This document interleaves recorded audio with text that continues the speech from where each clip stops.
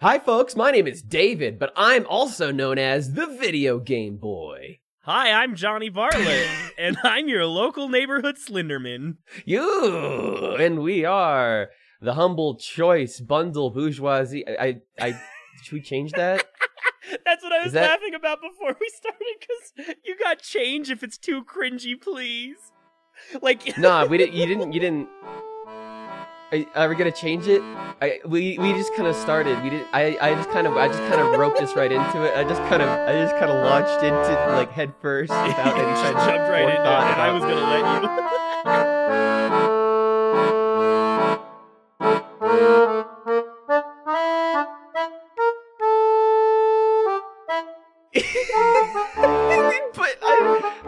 But are we gonna do that? Are we the Humble Choice Bundle Bourgeoisie? I mean, I feel like haven't we kind of been legally avoiding saying that we have any sort of affiliation with Humble Bundle?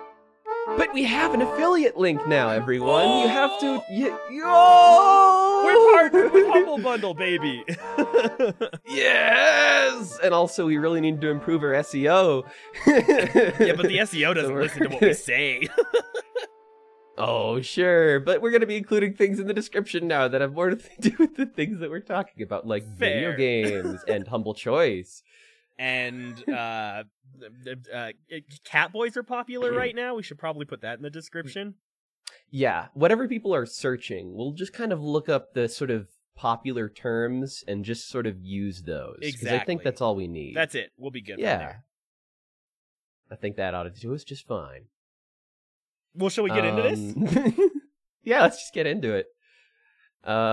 So today, the games that we are going to be talking about start out with Train Station Renovation, Lovecraft, Untold Stories, Werewolf, The Apocalypse, Heart of the Forest, Iris and the Giant, Boomerang Fu, and Moving Out.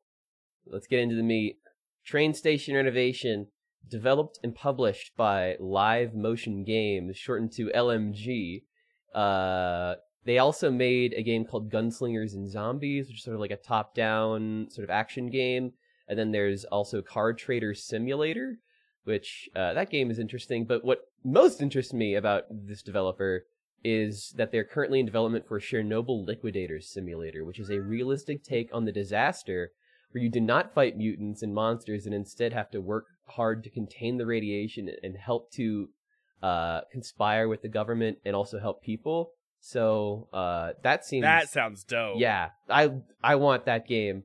That sounds awesome. There's a demo available for this game, Train Station Renovation, Card Trader Sim, and also there will be soon for Chernobyl Liquidators.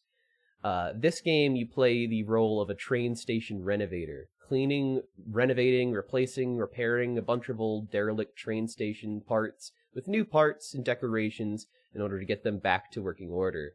It plays very similar to games like Viscera Cleanup Detail and also other games from what I can tell. I've not played them before, like House Flipper and Barn Finders. It's a very zen cleaning and decorating experience with good music. You zone out and make the place look pretty. It's great. So, the gameplay basically goes, in between missions, there's like a hub that you can buy upgrades and stuff. There's like a model train that slowly, grows more. You can, see more of the track as the game progresses. And the whole sort of hub is modeled to look like an apartment. You start out with like limited cash and supplies, and you work to get better, faster equipment. You can upgrade them.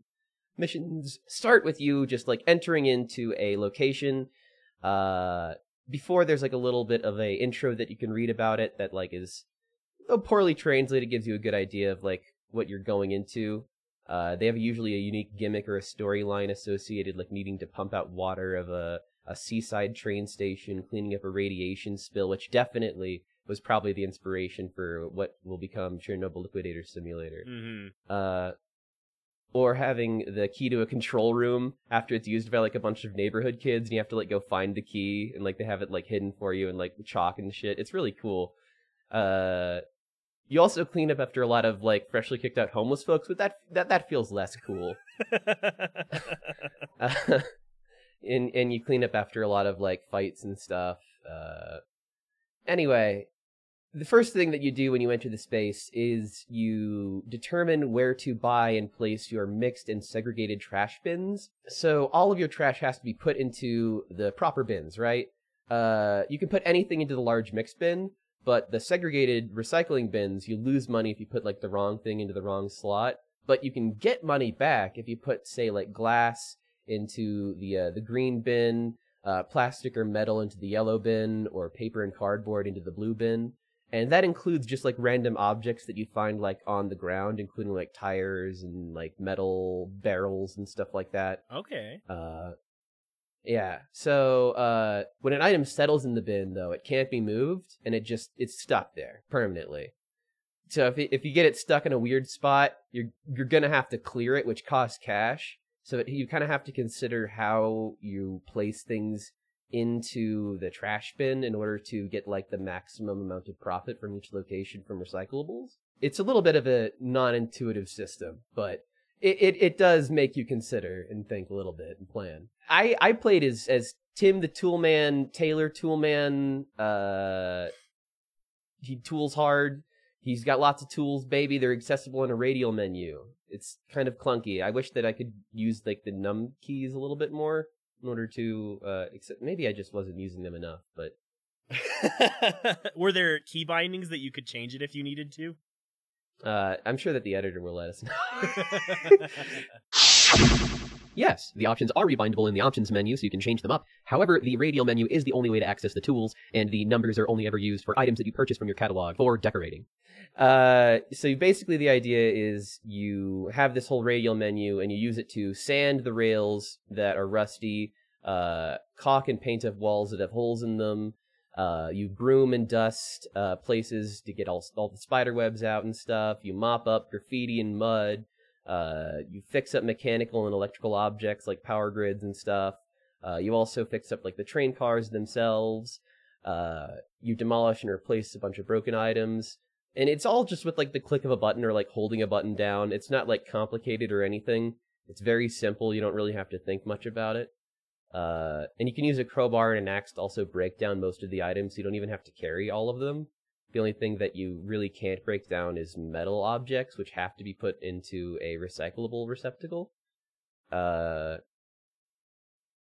Which also means that, like, it usually ends up filling up very quickly, the metal plastic ones, because there's so much metal and plastic, and at each given level, it's kind of ridiculous. But I'm getting into my nitpicks a little early.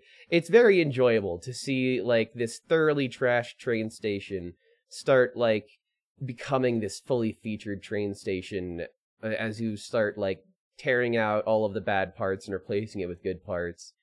I started to get a lot goofier with the meeting requirements as the levels progressed. I just like it'll ask you to like, all right, put 8 bathroom elements in this room, or put 6 furniture in this room, and you have like a whole list of different things that you can put in there. And so it doesn't mind if you just make a whole room soap. That counts. And if you just, like, put just soap canisters and make it the soap room... Those are bathroom elements, baby.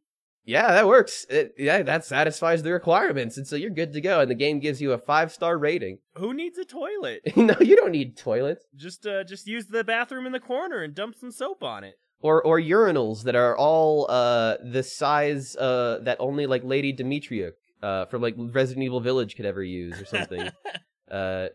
Just like placed all along the top parts of the wall. It's great. So you can get kind of silly with it if you want to, or you can get more serious with it.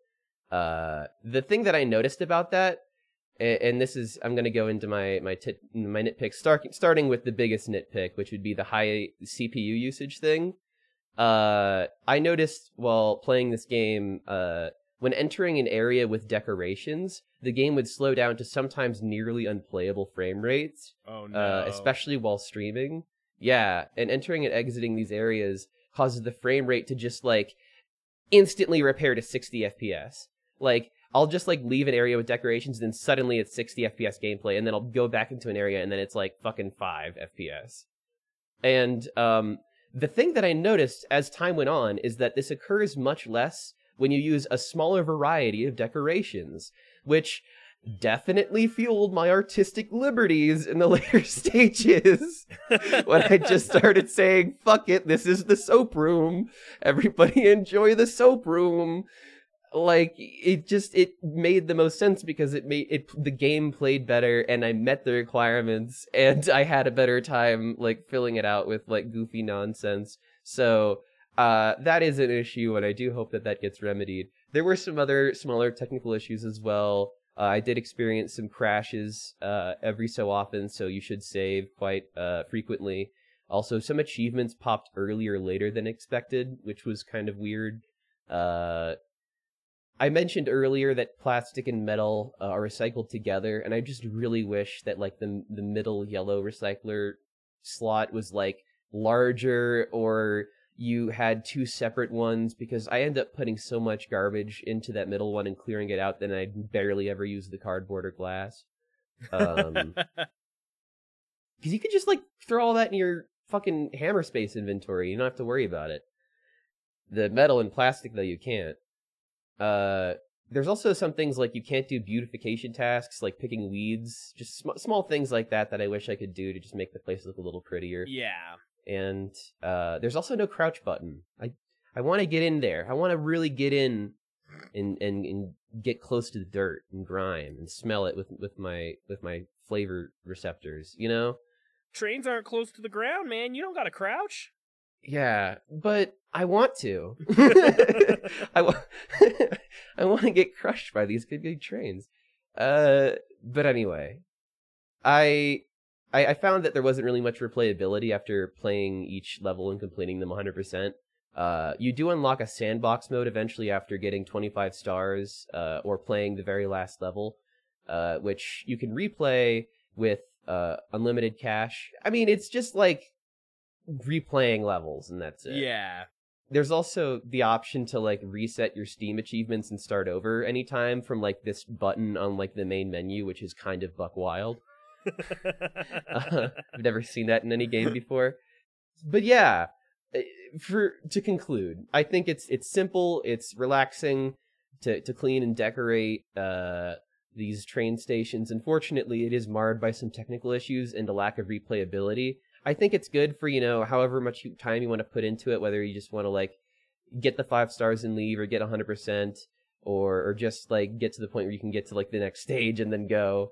I was gonna say it's kind of got something for everyone in that sense. Anyone that like needs something that's like a zen sort of non-work game. It's like, it's basically work. It's work. Yeah. You know? but it's work that has a really nice soundtrack that you can just sort of zone out to and forget about the world's problems, you know, for 15 or 25 hours. A good de-stressor that doesn't punish you for taking your time and enjoying the ride. Just like our next game. You know who does punish you for enjoying the ride? Oh, that's a much better segue. Cthulhu! There you go. Our next game is Lovecraft Untold Stories by LLC Blinny Games. They also did Pirates, spelt P1R4T3S, which is a roguelike RPG kind of top-down twin-stick shooter game. It looks like a lot of fun. It's in early access right now. Check it out. Seems cool.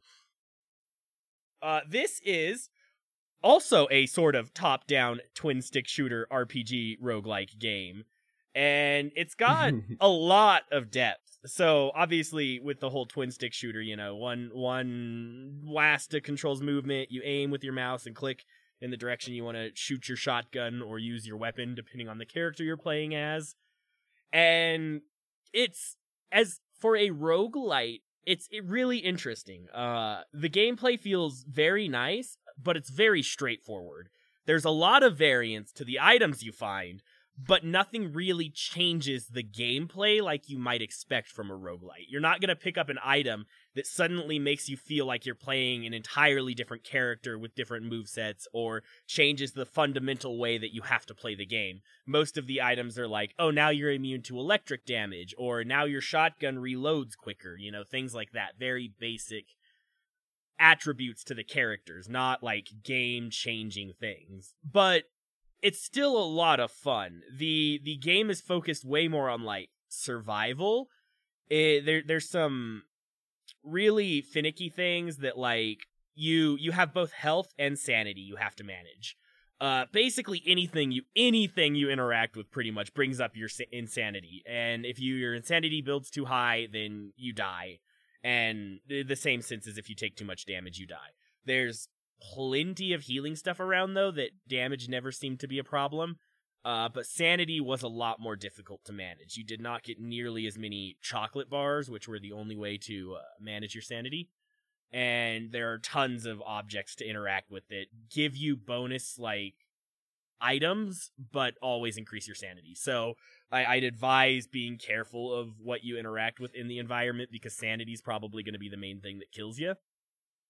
That's such an interesting thing. I don't know about like Lovecraft games, is that they always have to have a sanity mechanic. Why is that? It's like a sanity meter. Well, that's because that is the core idea of Lovecraft. It's psychological horror. Yeah. You know, it's based on like you understand the world at a fundamental level, but human minds aren't meant to understand it, and therefore the more knowledge you have about what's really going on, the more insane you get, because our brains can't handle it.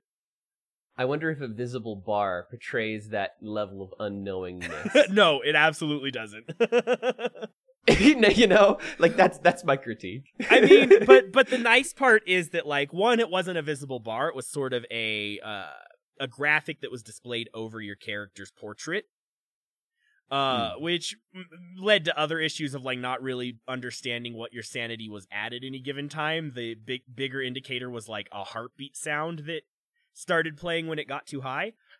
But the interesting part is that, like, you'd think that normally how sanity is kind of handled is that, oh, you saw a spooky monster and now your insanity's up. But it's not. In this game, it does stay sort of true to that. It's knowledge that makes you go insane. It's not, oh, there's a spooky creature here, or, oh, I don't really understand what happened to this body. It's, oh, I read a piece of information that sort of like changed my understanding of the world. And that's what makes you go insane. So I think they handle sanity pretty decently. And in the sense of like, this game is Lovecraftian through and through. It is just pretty textbook, like, Lovecraftian horror. Exactly what you'd expect if you've read any Lovecraft or played much Lovecraft adjacent stories. It's, you know, old gods are coming, weird shit's happening on this remote area. We've got to figure it out, but we don't know. Scientists are doing weird experiments with people's bodies to turn them into old gods and stuff, you know. All the very traditional Lovecraftian stuff, sans the subtle racism. I didn't catch too many elements of it. Yeah. So I think they did a good job filtering through Lovecraft and, like, portraying the psychological old god horror. I think I back to the whole roguelike elements. I never died in this game. Like, died. I died a couple times, but I don't know what the core loop of the game looks like when you die, because there's items called onks that when you die, you don't die. You just kind of like respawn in the last room. And I had plenty of those to survive, so I never died.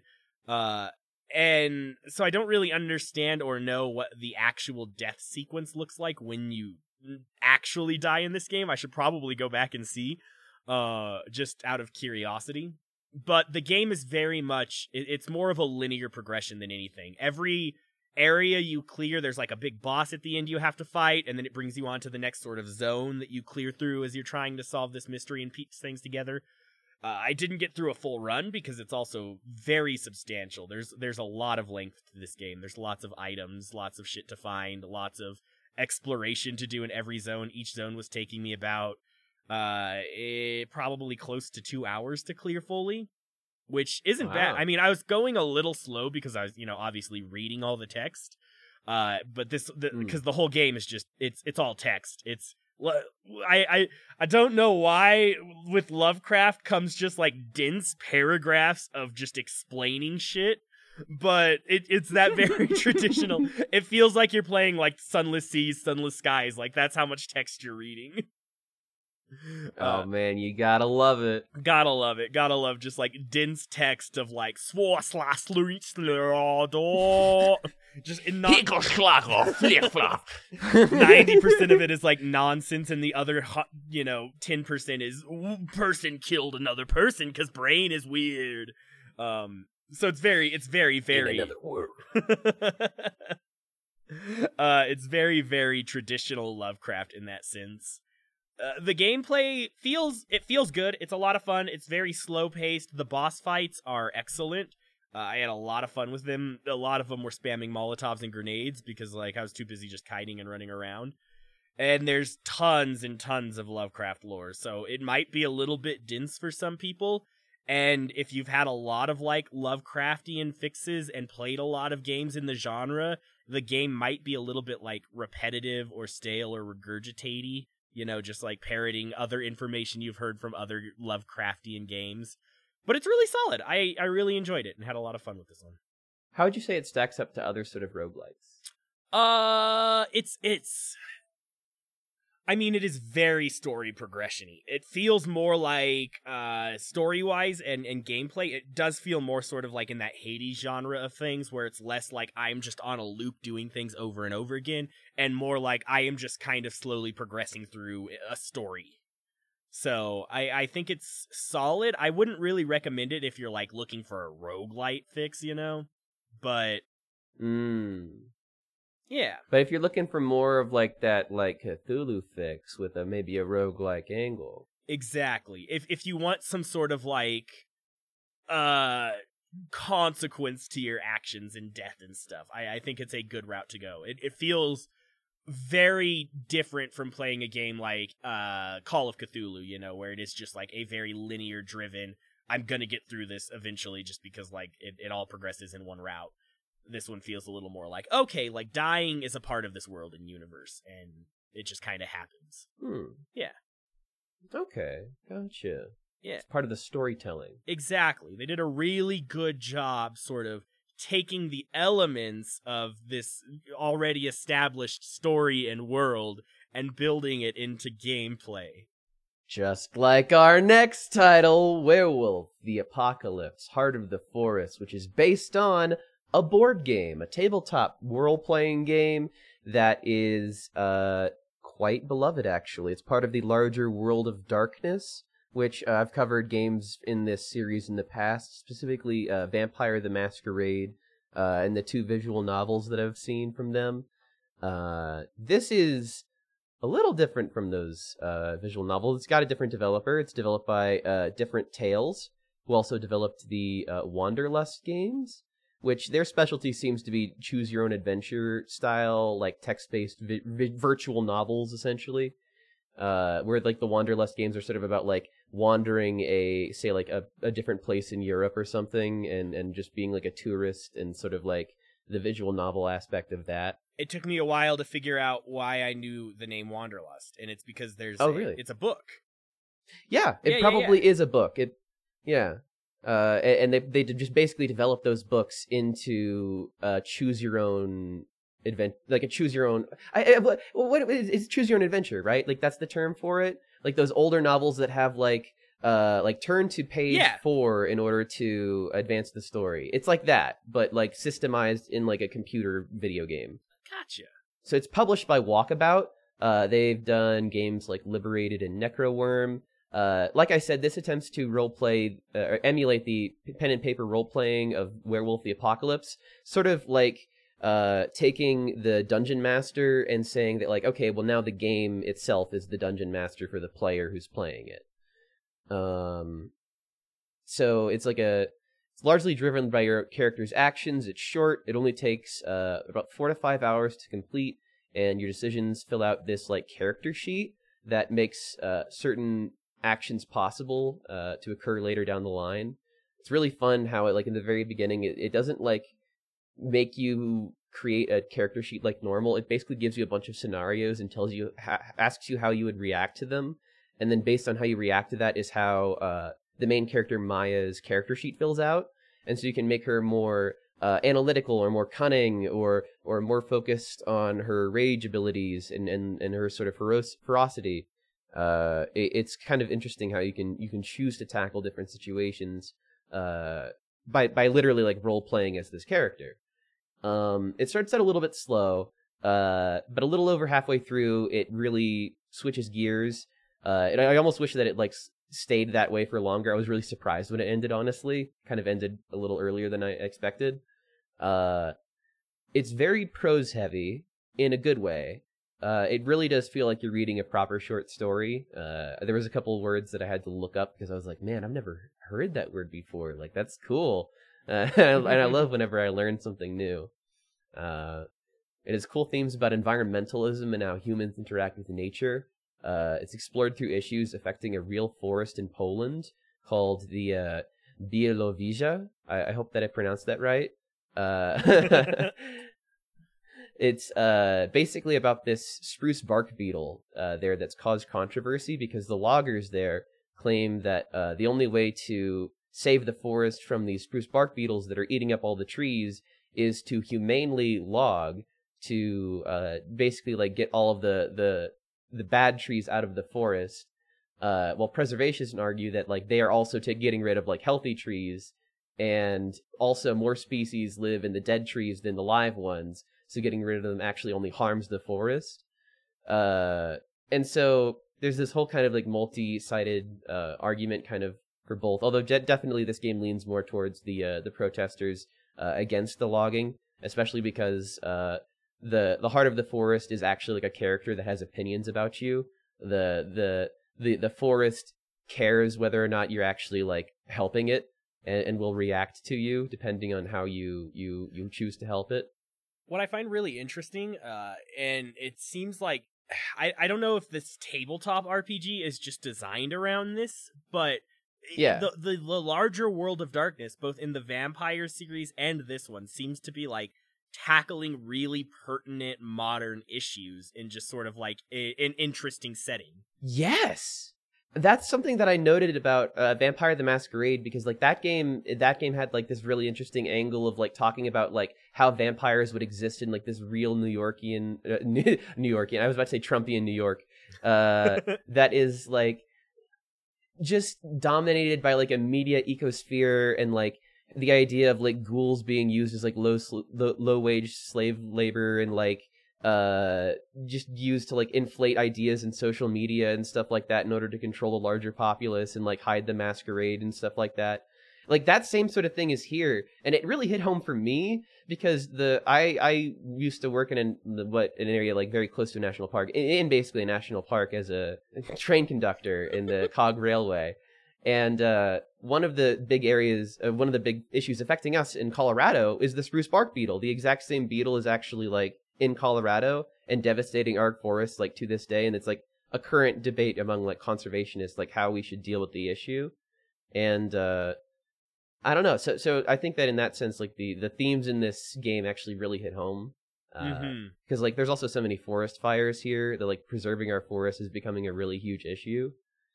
But anyway, getting more into the mechanics of this actual game rather than just like the background info. You throughout the game have to manage 3 different sort of meters for Maya: her rage, her willpower, and her health.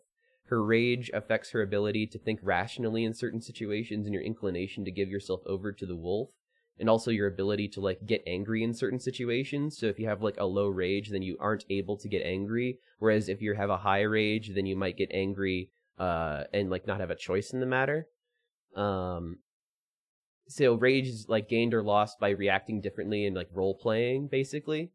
Okay. Whereas willpower affects how often a high rage will cause you to actually unleash like a beast form, I guess. I never actually saw it because I played a very low rage character in my playthrough.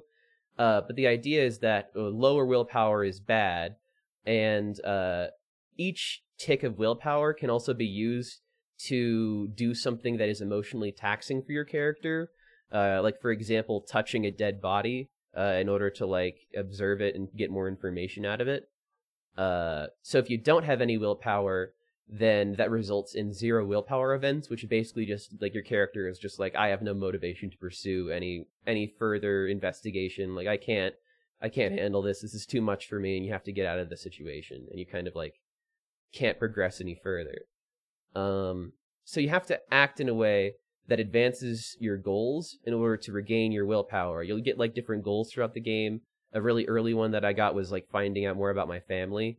And so every time I found out a little bit more about my family, I would regain some willpower, which caused me to like strategically use up all of my willpower in certain areas in ways that like I would hope that I could regain the willpower by learning something about my family. And that was pretty cool. Kind of adds like a little bit of a risk reward element to it. And then the health is really standard. It's only really becomes a factor once you kind of hit that halfway point in the story where it really switches gears. And from here, I'm going to go ahead and get into the spoiler part of the review, because this game is all story, so I kind of have to talk about it. To avoid spoilers for Werewolf Heart of the Forest, skip to 35 minutes and 56 seconds. So, you play as Maya. She's an American student who dreams of this forest in Poland, and she knows that she had family who used to live there. So, you go to meet this man who knows all about your family history. His name is Bartek, but he's really apprehensive once you finally meet him. He's like, he learned something that was like too much information for him. And so you kind of spend some time, learning about the whole town and trying to figure out what's going on. But the whole town seems to be on edge, especially when you talk about your family and people ask that you should stop crying. You know, it's kind of like the usual, like small town, like everybody talks, but like you're not in the small town yet. So you're not in like the loop of things. So should you keep pressing after exploring the town, you keep meeting a bunch of locals. You discover that your family are not only werewolves, but they're essentially Nazi werewolves who slaughtered, an entire village of humans indiscriminately. Not just an entire village, like multiple villages, in order to protect the forest, and because they believed that they were like a superior race, essentially. You also find out that Bartek is the son of like the major pro logging industry dude. And in my game, he ended up getting caught in like a fight really late at night that ended up with him dying and me killing him after I became a werewolf for the very first time. Oh, shit. So, yeah, like that was like where the story really fucking hit second gear, and I started like doing some crazy shit as a werewolf and starting being inducted into Werewolf Society, because from there, the story about Maya the student basically just ends completely, and it becomes the story of Maya the new werewolf, where you're trying to find out where you basically know all about your past because the wolves tell you all about your past. And now it's sort of like, okay, well now where do I fit in this society of werewolves? You start learning about it, trying to find your place within it. You learn about a couple of different faction leaders from like the local different factions and why they're there, trying to protect the forest in this instance against the loggers. And many of the characters from the previous segment as student Maya return here, and they're revealed to be werewolves the whole time, which is kind of a fun reveal of like, oh, you son of a bitch, I knew it. I ended up joining up with the Glasswalkers, who's this radical group of werewolves who are more keen to work in harmony with and around humans, preferring to operate in like larger cities rather than in nature, to the dismay of the other clans who kind of see them as pariahs, sort of. So because of their love of humans and their love of technology, they see it as like a source of corruption. So I also became sort of like an adjudicator judge over like the wolf people. So like I ended up like executing a dude who like fucking did some shit against the clan. My game ended with Anya, the best friend character, living out like to the very end of the game. I didn't even mention Anya. She's like this character's with you the entire game. But she lives to the very end in my game. But she becomes distant with Maya because Bartek just like suddenly disappeared. And in this universe, anytime that you see a werewolf in their Krynos form, they just like don't remember them. It's just like it's too shocking for the human psyche for them to remember something so terrifying, apparently. And just like with the way that the game describes it, you kind of do believe it. I watched gameplay of a different Werewolf the Apocalypse game that's like more of an action title, and you just sort of like switch between like the werewolf forms instantly. Whereas in this game, it describes like the painful rending of your flesh and the tearing of your bones apart to create more bones, and like fucking it, like each time that you transform, it's like this painful, horrific experience. Whereas in like the action game, it's just like you press a button and you go whoop, wolf. So in that sense, I feel like it really connected me more to the universe and like grounded it a lot more, especially with the connection to like the actual real world elements with like the pine bark beetle and all that shit. I think that's super interesting. Basically, the only way that I ended up solving that situation, by the way, with the loggers, was to change the forest into a national park. And the logic there, was to use tourism as a way to make up for lost logging sales, and that was the only way to appease the loggers. So my character drifted away from the larger group to follow the clan leader to wherever I was needed next, and that's just where the game ended.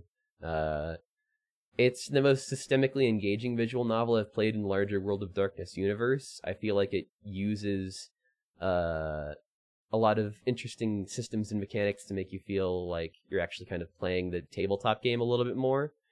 Rather than just sort of experiencing a visual novel where you can occasionally choose to kill somebody.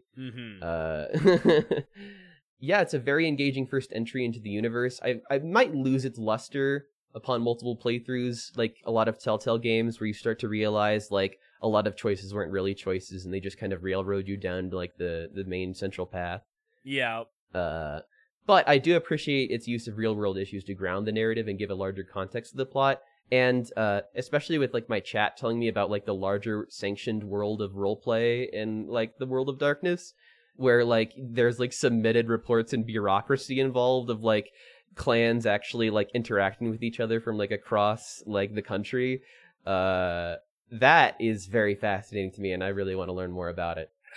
Are we eventually going to do a Bundle Bourgeoisie World of Darkness podcast? Yeah, I didn't plan on it. But maybe. But maybe. But I feel like we could really make a whole podcast about like a lot of these kind of games, especially like the more like sentimental, heartfelt ones. Yeah. Speaking of sentimental and heartfelt,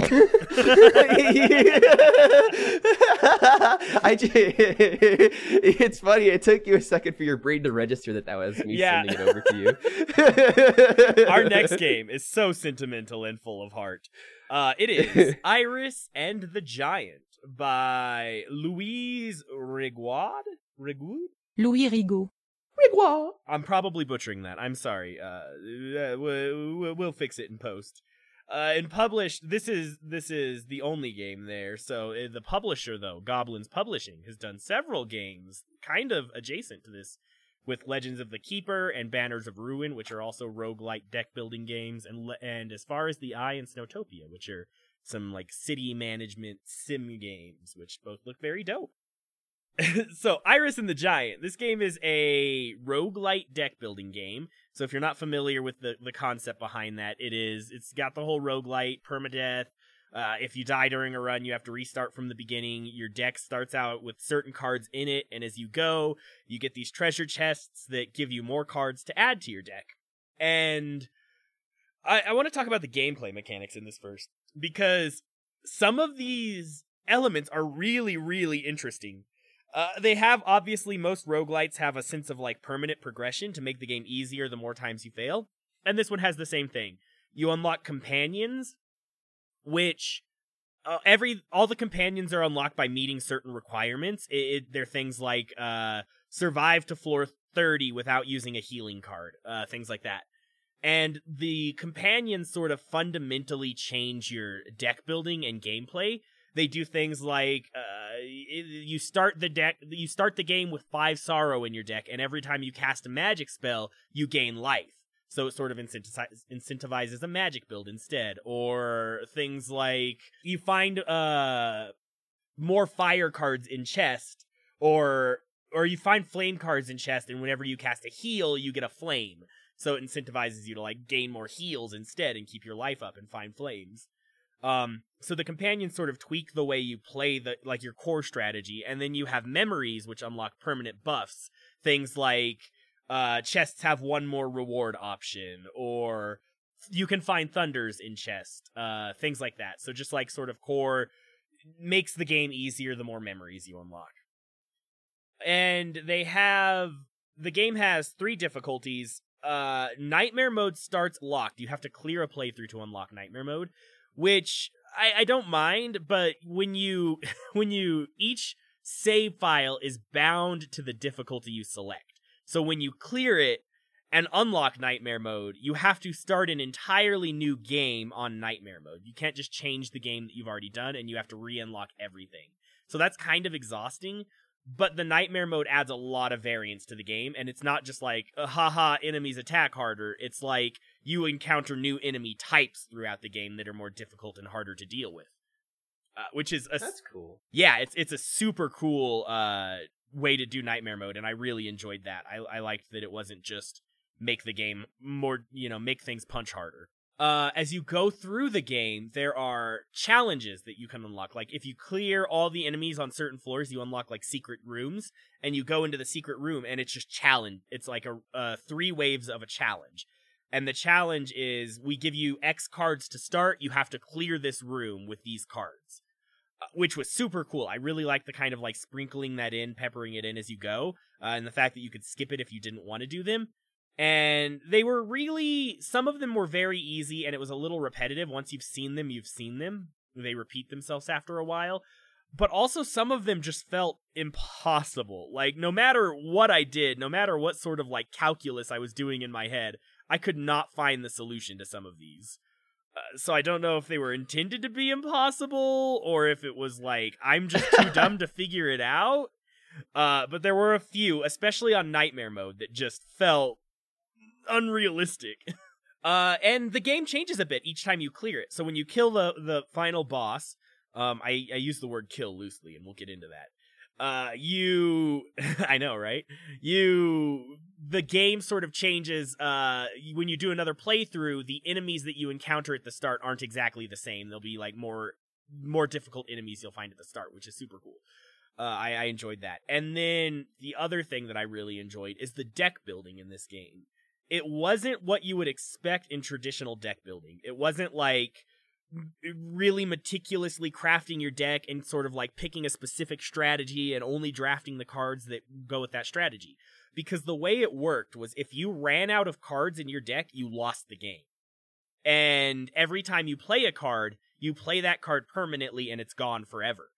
So it incentivizes kind of padding your deck to make sure you don't just lose from decking yourself. But at the same time, it also added like this layer of depth and strategy, because you can't sort of curate exactly what you're going to draw at any given time like you might normally be able to do in a deck building game. So it was a lot more like, I'm going to sort of build a strategy and then kind of go with the flow and adjust things and like change my strategy every round, because I have 42 cards in my deck, because if I don't, I'm going to die. So it was really interesting. I really enjoyed the deck building aspect of this. It feels harder to game the system, but it added a lot of strategy and depth. And now, what's up? Oh, I can't wait to get to like the nitty gritty of like, the story. I'm chomping at the bit here. Yeah, let's get into this. Let's get into why this fucking game is so good. I mean, the gameplay alone was a lot of fun. If you like deck building, I think you'll really enjoy this sort of take on it. But this game, all right, spoilers from here on, because it's hard not, like, the way this story is structured, it's hard not to spoil it.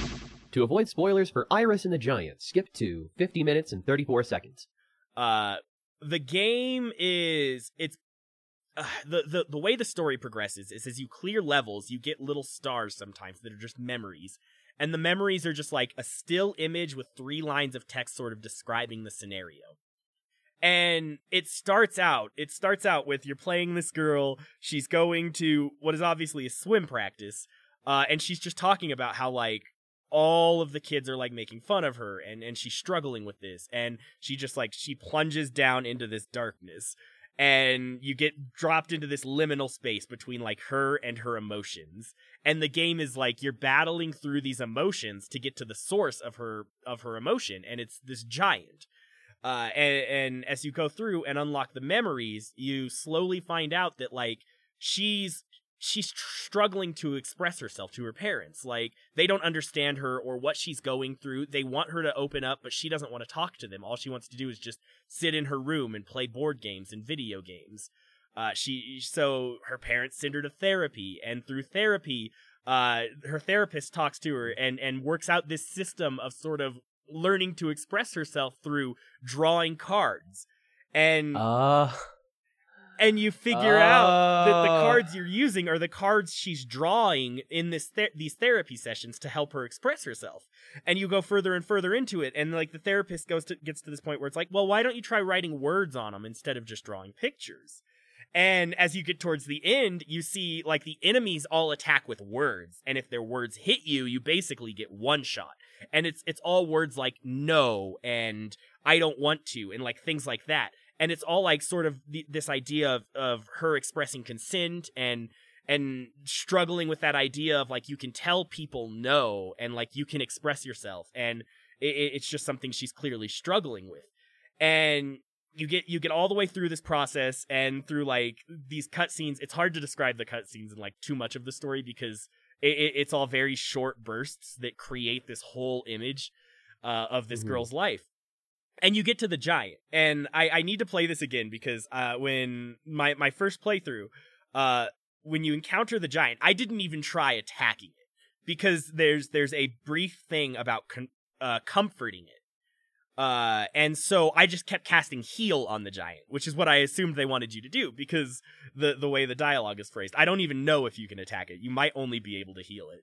But as you heal it, the giant, the source of her emotion, it like continues to shrink and shrink and shrink. And once you heal it all the way, you end up embracing the giant. And then it cuts back to this cutscene and she's hugging her dad. And like, there's this expression of like, it's right after the swim meet and she's connecting with him finally. And as you fucking, the cutscene changes and she just walks up to her dad and hands him a card and it just says, "I'm not okay."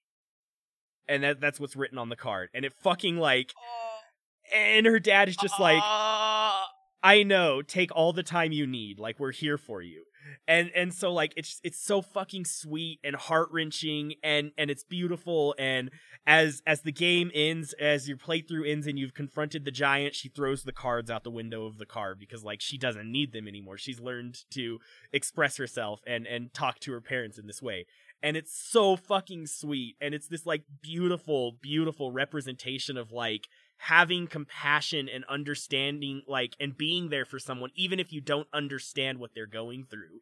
And the struggles that kids go through, and even adults with like learning to express themselves and their emotions and how to say no and things like that. And I don't know, it's fucking beautiful. Oh, emotion!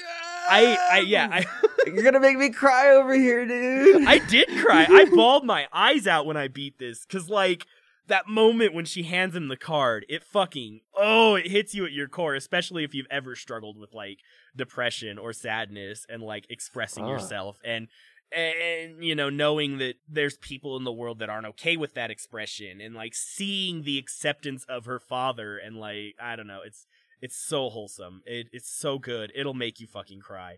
And I love, like, I don't know if this is, like, autobiographical, but it almost feels that way. Because, like, did you say that this person's other games are largely, like, card games? The developer has not done other games. Okay. But the publisher's games are largely other card games. Okay, that's weird. Interesting. Yeah.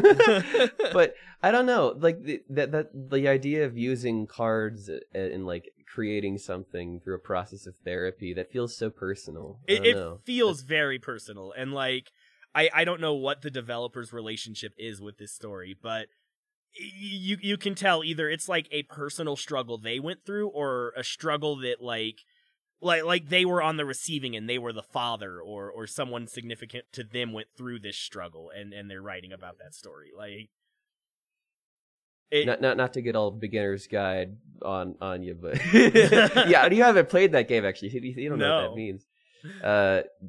Basically, it's like a meta commentary on the nature of video game criticism and how, as critics, we can sometimes view too much into the people who make the games and view them as too much of a tale of what they are, like telling who they are about the person rather than just existing as a product. Like exactly what we're doing right now. Well, yeah, but like I don't know. I think like there are some stories where like you can tell that the person has been through it. Like you can't make up this struggle. Like it just the way it's portrayed. Like it clearly had some sort of relation to the person. It seems truly. In order to get that kind of resonance. Whether or not they went through it themselves or they just understand the situation very well. Because they do understand it. Exactly. Like, I don't know. It was a very compassionate look at very serious mental health things that people struggle with. I absolutely loved it. I cannot recommend it enough. If you want a good cry and you want to feel okay, if you want an imaginary dad to hug you like your dad never did because you're not supposed to express emotions because you're a man, this is a good outlet. If you got like a cranky dad, that just really cranky all the time, you know? But I feel like I might be projecting a little bit, you know, sort of throwing myself into this a little too much, you know? I feel like it might come back at me. Came back right there. Whiz right back. Oh my god, it's a boomerang! Folks, we're talking about Boomerang Foo. We managed to say the whole name between us. Boomerang Foo! Developed and published by, this is where I was getting the cranky part, Cranky Watermelon.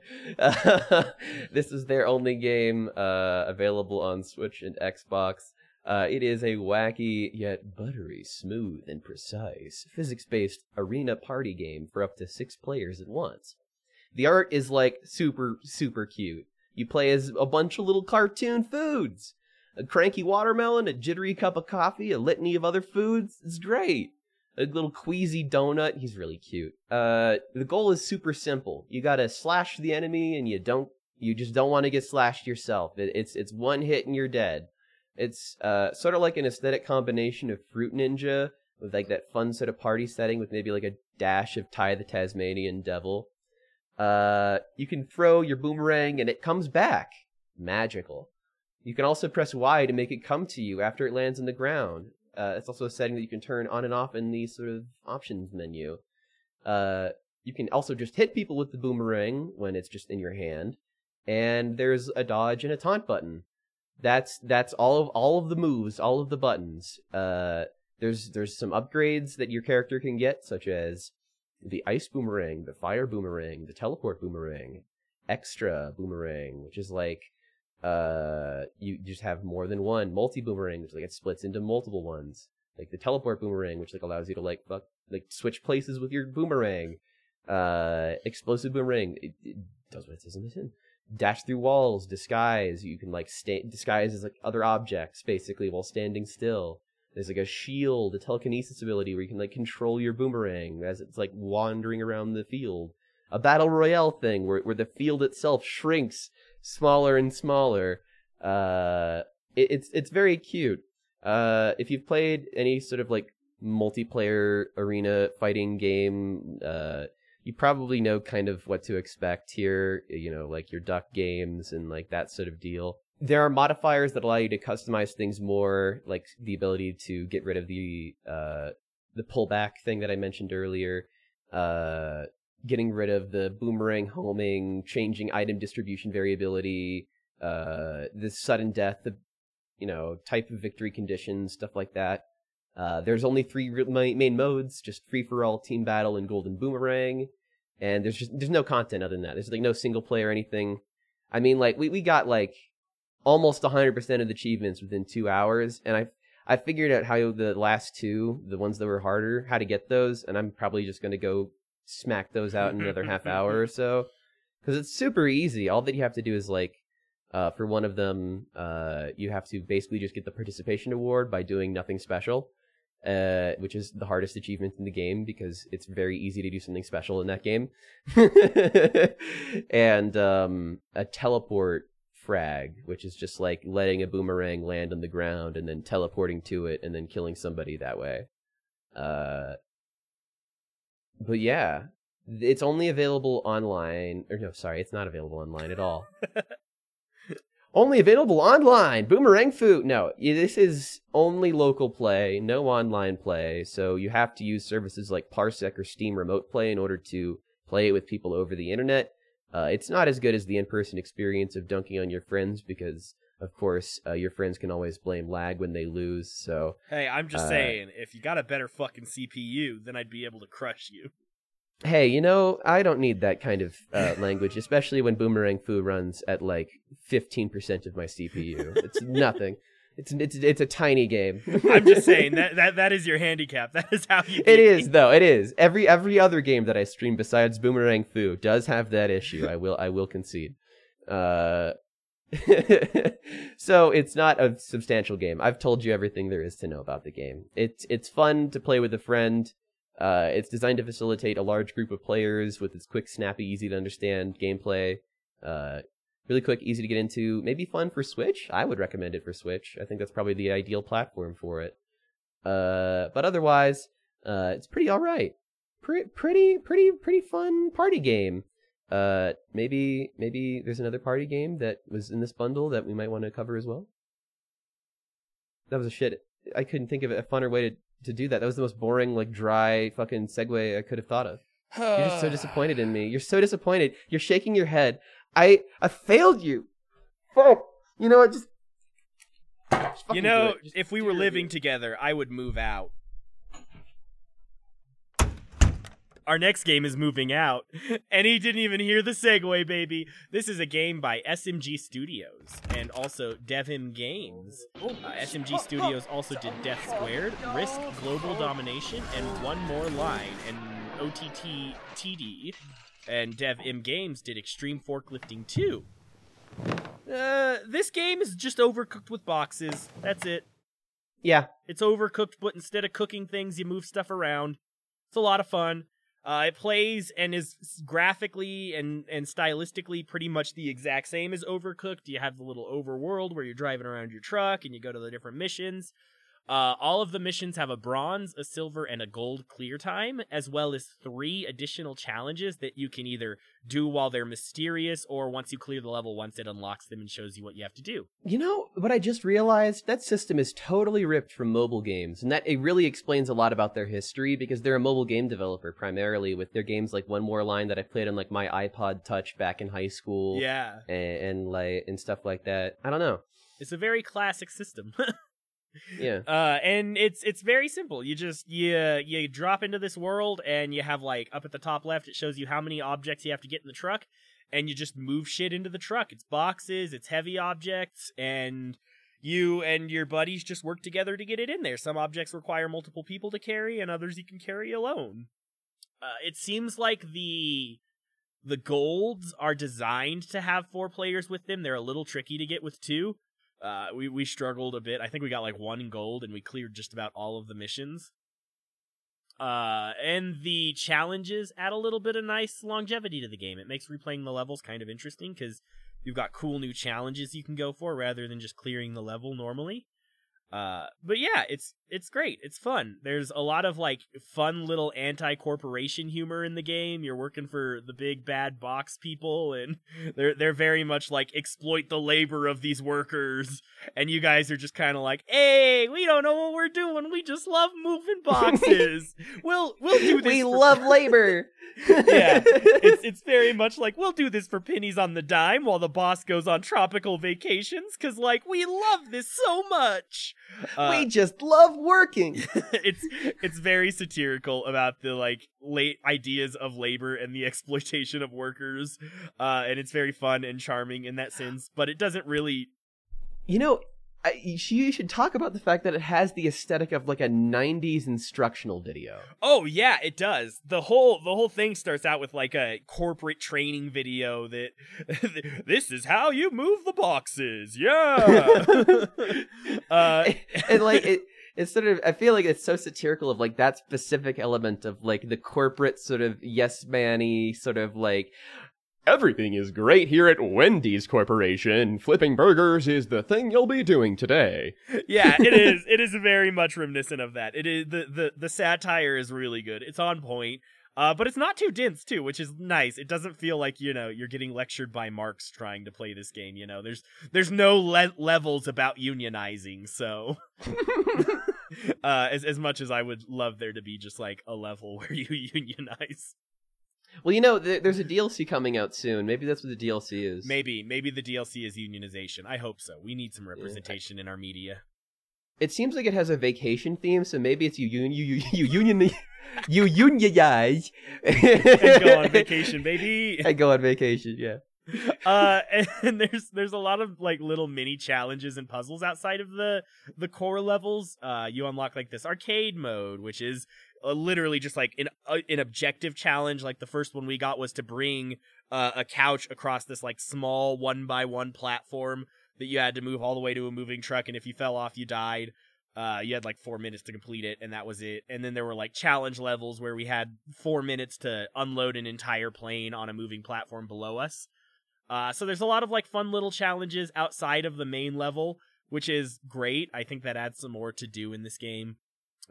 Otherwise it's a really good party game. It probably doesn't have the same replayability as a game like Overcooked, just because there isn't very much like variance in the levels, and it's only got the story. There's no sort of like battle mode or anything. But I still think it's a great couch co-op option if you're looking for something to play with some buds during the day. We're all looking for things to play with buds during the day in this time of quarantine. Yeah, exactly. Just make sure your buds know how to swing. Shut up. Asshole. I did okay, just because it took me like 4 hours to figure out how the mechanics of the swing mechanic work. It doesn't mean I was the only one. So, come on. Be fair, dude. Come on. What's your game of the month so far? That's it. That's all the games we got, dude. There. Yeah. You can stop listening. That's now. all the games. Yeah, everyone's officially tuned out. So my favorite game, I really like Train Station Renovation in that it was just sort of like a really nice thing to fill my fucking ennui, like my fucking need to work. I was really appreciating that game, and I probably will play the last couple of levels on stream at some point. Oh yeah. It's not got much replayability. It's not got much to it. Am I allowed to say Boomerang Fu? That game was a riot. Oh, absolutely. I loved Boomerang Fu. If Iris wasn't in this, that probably would have been mine. Yeah. Boomerang Fu is insanely fun. Even though I only played it for 2 hours, I could see myself popping back into that game any day. I cannot wait till we all live together and can play that. Yeah. I'm going to keep that installed on my computer. I have a bunch of games like that are really good local co-op, and I'm just going to... I'm waiting for the day that I can play that without the dang lag from Steam Remote Play and stuff.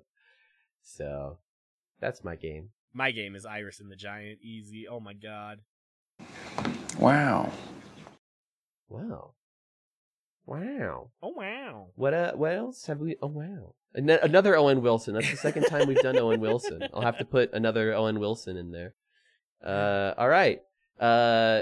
What else were we playing this past couple of weeks? I played some episode? For the King with Tesseract Void, which was fantastic. I really enjoyed that. That game looks like a lot of fun. It's like a D&D sort of style game where the game really is the dungeon master. Yeah, it's very difficult.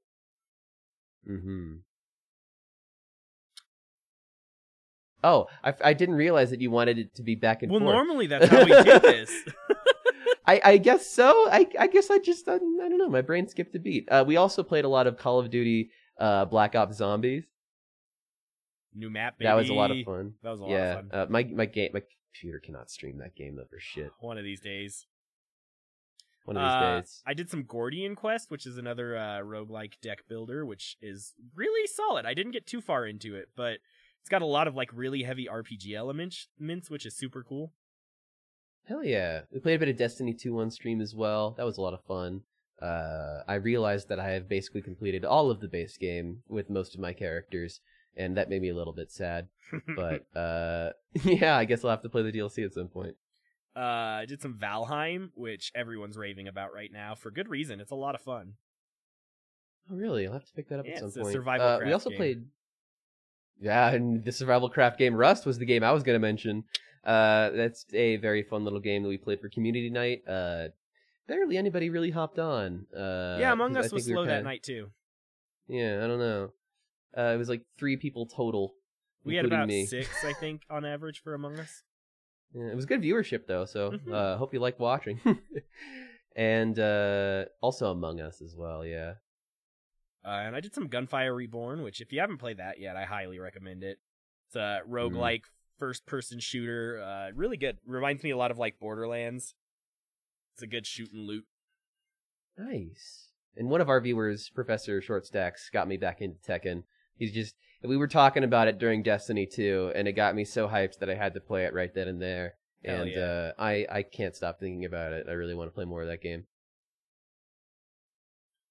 You wanna talk about the charity this month since you wrote it down there? Yeah, sure, I did write it down. Gameheads is the charity for this month. They are a tech training program that uses video game design development and DevOps to create diverse talent and bold new voices to train youth of color and low-income students for the tech ecosystem and prepare them for college, career, and civic life. Nice. So, yeah, pretty cool little charity there. That's really cool. Can you tell us a little bit about our listener question? Yeah, well, our last question for the month, for the question for last month was, what's your favorite bit of history that you learned? But no one's apparently learned any history from video games. It was opted out to be responded to. Y'all learned nothing. Yeah, probably think Kratos is real God of War, huh? Yeah, I like that. I was trying to see if I could get you to read it instead of me. I wrote David's that in like, the copy. your role is dunking on the listeners, not mine. I'm the nice one. Well, yeah, see, because you're the Pierce Morgan of our podcast. Yeah, I was going to bring this up. listen, you fucking idiots. We put these questions out for you to answer them, all right? Especially because you tend to be more critical about games than I do. I feel like, like I'm kind of like the Howie Mandel, and you're kind of like the Pierce Morgan a little bit. I'm like, they didn't have jumping in this. It's fucking garbage. What the fuck? No jumping? It's raw. It's raw. But our question for next month, if anyone cares to answer it, the passive aggression, Jesus Christ. I'm going to dial it back a little bit.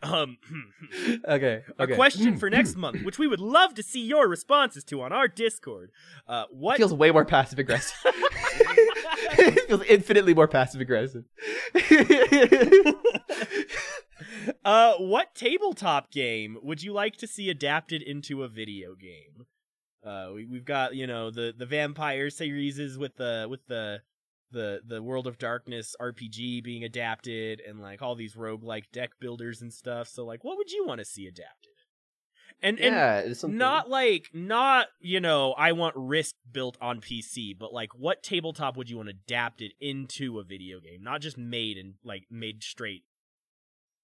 Yeah, we kind of came to this question because of the Werewolf Part of the Forest, because of how it tries to adapt the tabletop mechanics to a video game. What other types of conversions might you see being fun? Yeah. Okay, that's about it. Let's get this shit closed, huh? Uh, Let's close the doors to this operation. Let's shut her down. Fucking slam it. Get out of here. All right. Remember, we have at Bundle Bourgeois on Twitter. You can follow us there for more updates about when our podcast comes out and stuff. You follow myself or Backstab on Twitch. We stream regularly. If you'd like to join us, Every so often, join our Discord or our Steam group, or both. or both. We'd appreciate that. Hell yeah. Like and follow, we're gonna do the dumb podcast baggy thing, like fucking subscribe to us, tell your friends about us. Tell your friends. We love you all so much. We love you. We're humble partnered now. We're humble which partnered. means, we have We have links for all of the Humble games, which we drop in our Discord, and we financially get a cut out of the sales when that happens. We're legally obligated to tell you that. So if you ever want to use our partner link and like pay for our bills, like we'd appreciate it a lot. We'll still tell you when the games are bad, but we will not stop you from giving us money for buying bad games. Exactly. Thank you. That's a good rousing endorsement for Humble. I hope that they hear that. And they're like, why did we give them an affiliate link? Why did we give them that?